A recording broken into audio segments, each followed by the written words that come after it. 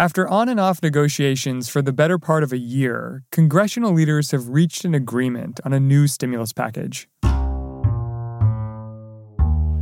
We can finally report what our nation has needed to hear for a very long time. More help is on the way. It is a strong shot in the arm to help American families weather the storm. The $900 billion relief bill includes a lot. Extended unemployment benefits, checks for many Americans, and aid for small businesses. But one of the things it doesn't have is direct financial aid to struggling states and cities. Arkansas Governor Asa Hutchinson was one of the few Republican governors pushing for state aid to be included in the deal. This morning, we spoke with him about what's in the stimulus, what he thinks is missing, and what it could mean for states and the economy. Welcome to The Journal, our show about money, business, and power. I'm Ryan Knutson. It's Monday, December 21st. Coming up on the show, how the $900 billion stimulus plan looks to one governor.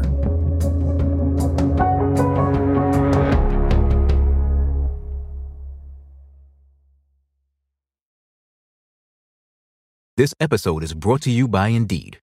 We're driven by the search for better, but when it comes to hiring, the best way to search for a candidate isn't to search at all. Don't search, match with Indeed. Use Indeed for scheduling, screening, and messaging so you can connect with candidates faster. Listeners of this show will get a $75 sponsored job credit to get your jobs more visibility at Indeed.com/journal. Terms and conditions apply.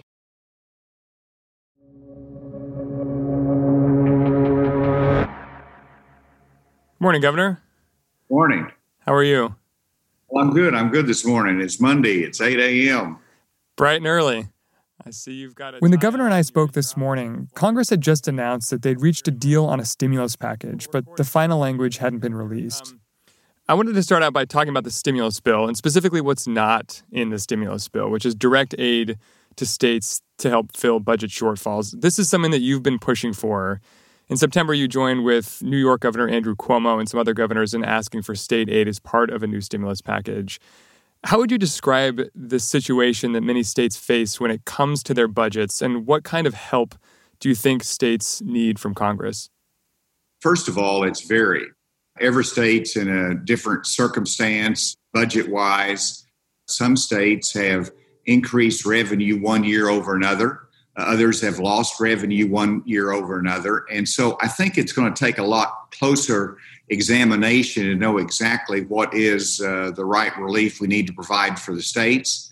And then secondly, the Congress took a very pragmatic approach, which I understand. There was not agreement on relief to the states. That needed to be put off down the road and get us the package now of relief to our citizens, which is the highest priority.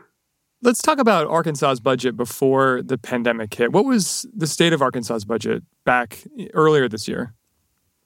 Well, of course, we have a balanced budget requirement, so we never go into a deficit. Our budget was strong before COVID hit, one of the lowest unemployment rates in our history. And then when COVID hit, we did tighten our budget some. Right. You did cut the state's budget by $350 million in the beginning of the pandemic. Why did you decide to do that, and what areas did you cut? We just did about a 5% across the board reduction in our expenditures, and then we set aside some reserve money so that if there was an education need or public safety need, then we could fill that without being harmed. And so basically, we managed our way through that, and that's just like any family. Whenever you have revenues reduce, you tighten the belt. We did that in state government. But, I mean, if you look actually year over year, our revenue actually went up just a little bit. The result is we actually have a $240 million surplus right now as we go into the legislative session next year. Now, I'm worried. There's some legitimate worries about the future as to how long this robust economy that we have here in Arkansas can continue. And we do have some worries about other states.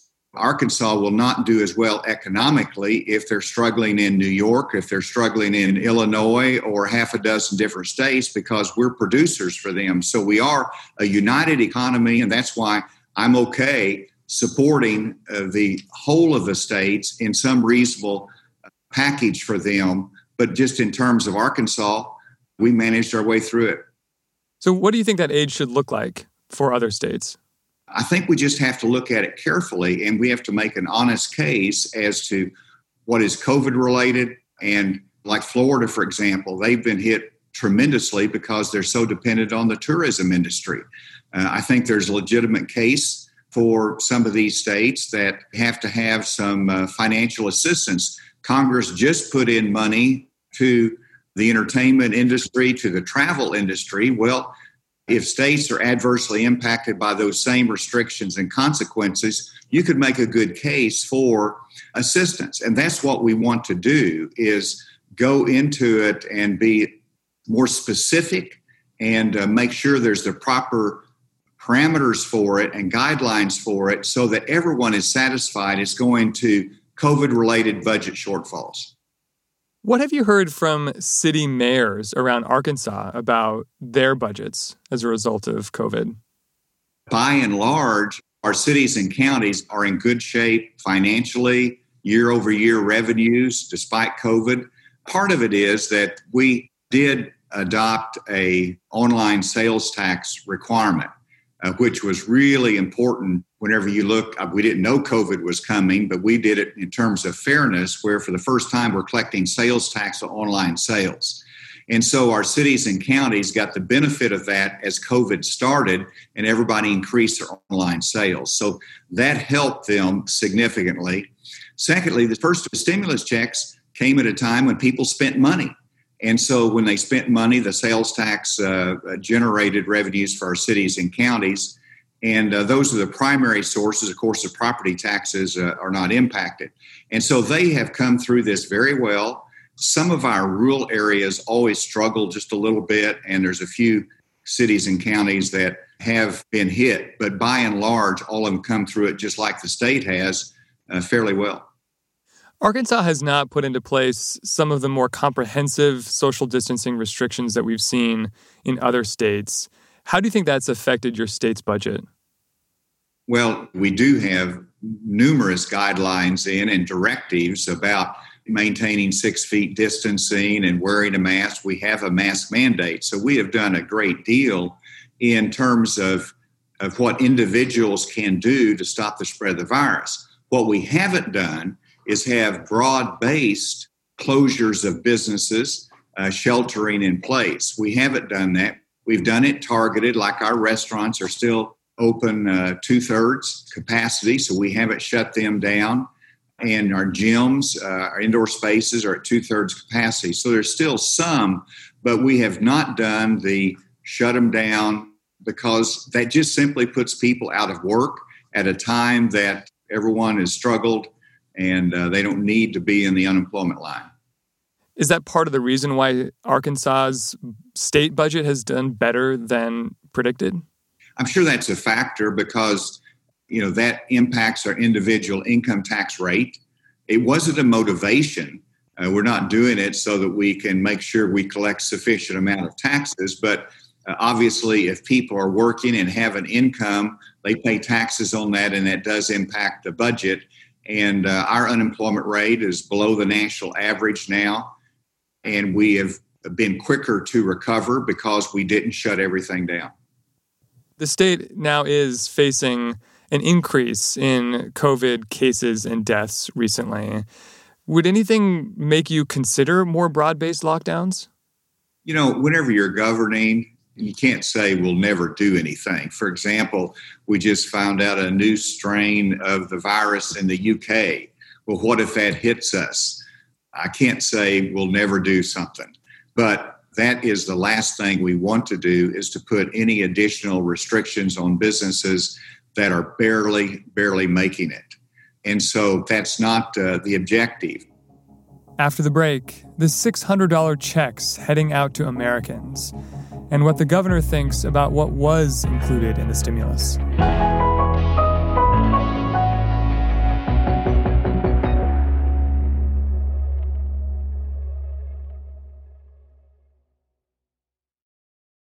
This episode is brought to you by ServiceNow, the AI platform for business transformation. AI is only as powerful as the platform it's built into. Enter ServiceNow. It puts AI to work for people, for employees, for developers, and even your customers, removing frustration and supercharging productivity. On our intelligent platform, AI isn't just a promise. It's happening today. That's why the world works with ServiceNow. Tap the banner to learn more or visit servicenow.com/AI for people. This episode is brought to you by Indeed. We're driven by the search for better, but when it comes to hiring, the best way to search for a candidate isn't to search at all. Don't search, match with Indeed. Use Indeed for scheduling, screening, and messaging so you can connect with candidates faster. Listeners of this show will get a $75 sponsored job credit to get your jobs more visibility at Indeed.com/journal. Terms and conditions apply.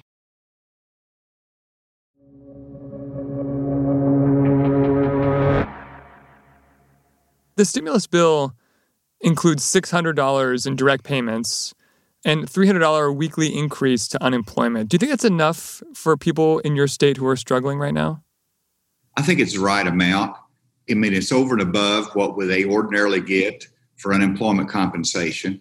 Now, we want to make sure that they're seeking jobs. That's an important part of the equation, and that we don't pay them so much that they say, why should we go to work? Because I make less money at work than I would on unemployment with the additional compensation. If you do not have people working, there's longer term consequences to that, structurally to our economy, to the families involved, because, it's not a temporary elimination of a job or postponement of a job. It's a permanent elimination of it.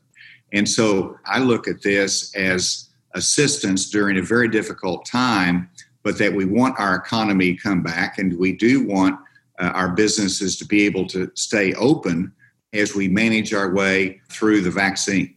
When you look at the things that are in the stimulus package that will help states, things like funding for public schools, vaccine distribution, transportation, do you think that's enough to meet the needs that states are facing across the U.S. right now? This latest stimulus package does have some things that will help the states.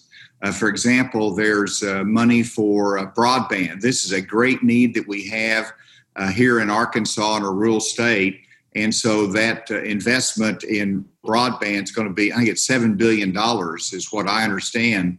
And now we don't know what that comes down to each individual state, but that's going to help us budget-wise, help us to meet our obligations. There's going to be money for K through 12 education. So there's going to be a lot of support within that package for the states that will help. In terms of what the great needs are, it's vaccine distribution. And right now, the federal government has taken the load of this with they're paying the cost of the vaccine and the distribution, the delivery, but the state is having to manage this. And whenever you get to the general populations, there's going to be much more money required to inoculate the general population. How much do you think it will cost the states to distribute the vaccine? We've actually tried to put a pencil to that. And it could be close to $30 million for a state like Arkansas if we had to hire additional nurses, which is hard to do, in order to cover the mass of the population. A little bit unknown, but that is something our Department of Health looked at and put that dollar figure on it. Have you been vaccinated yet? I haven't, and I think it's a really tough call there because the vice president was vaccinated, President-elect Biden, and they're setting an example, saying, "Hey, we all need to do this." From my standpoint, I just want our healthcare workers who have been on the line to make sure they're vaccinated, and then I just can't step in front of one of our elderly that's in a long-term care facility that we're losing them so quickly. I want them vaccinated. So I think those two criteria should be done. Then I'll be in line and wait my turn. But I will be vaccinated. The First Lady and I already made that commitment in public. So we're telling the public we will do it. We just want to wait for the right time, make sure those other priority cases get vaccinated first. You sounded a bit hopeful that we could have another stimulus package that has state aid in 2021. What gives you that hope, given how it took 9 months to get this latest stimulus package passed? Well, first of all, President-elect Biden has indicated he's going to push for another package next year. So the debate's going to happen. And there's going to be a case for an additional round of relief. Whenever you look at the states that have been tremendously impacted more than others because of COVID, because of economic restrictions, because of the nature of the economy, that is something that needs to be considered next year. But in terms of the immediate relief that we have, this is something that was hard fought and worked for and obviously not easy to achieve. You think how difficult it was to just get this round of stimulus for the citizens and small businesses. How hard is it going to be to do another round? A lot's going to depend upon the elections that are coming up, perhaps in Georgia. But we are going to have that debate. Right, because Democrats obviously have been pushing more broadly for state aid. So if they win control of the Senate, state aid might be more likely to get passed.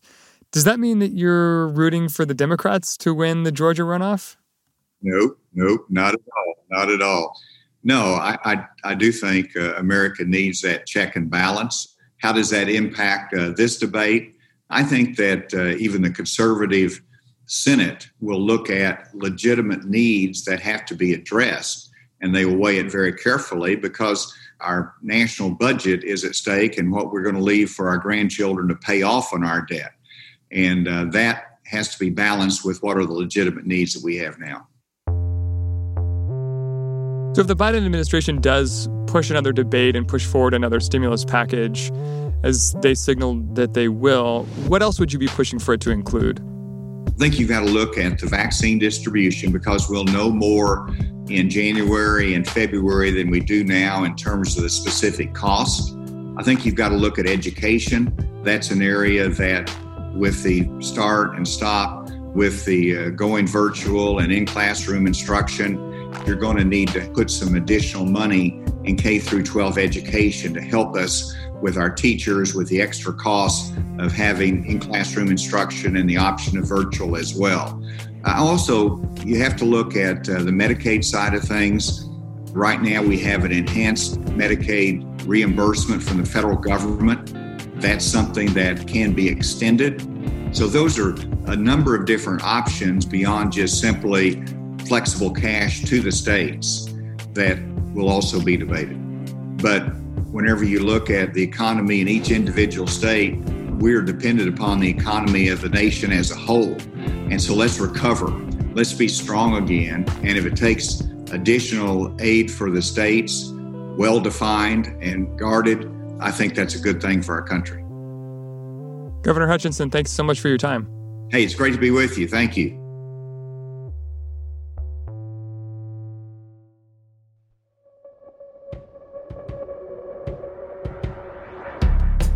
That's all for today, Monday, December 21st. The Journal is a co-production of Gimlet and the Wall Street Journal. Thanks for listening. See you tomorrow.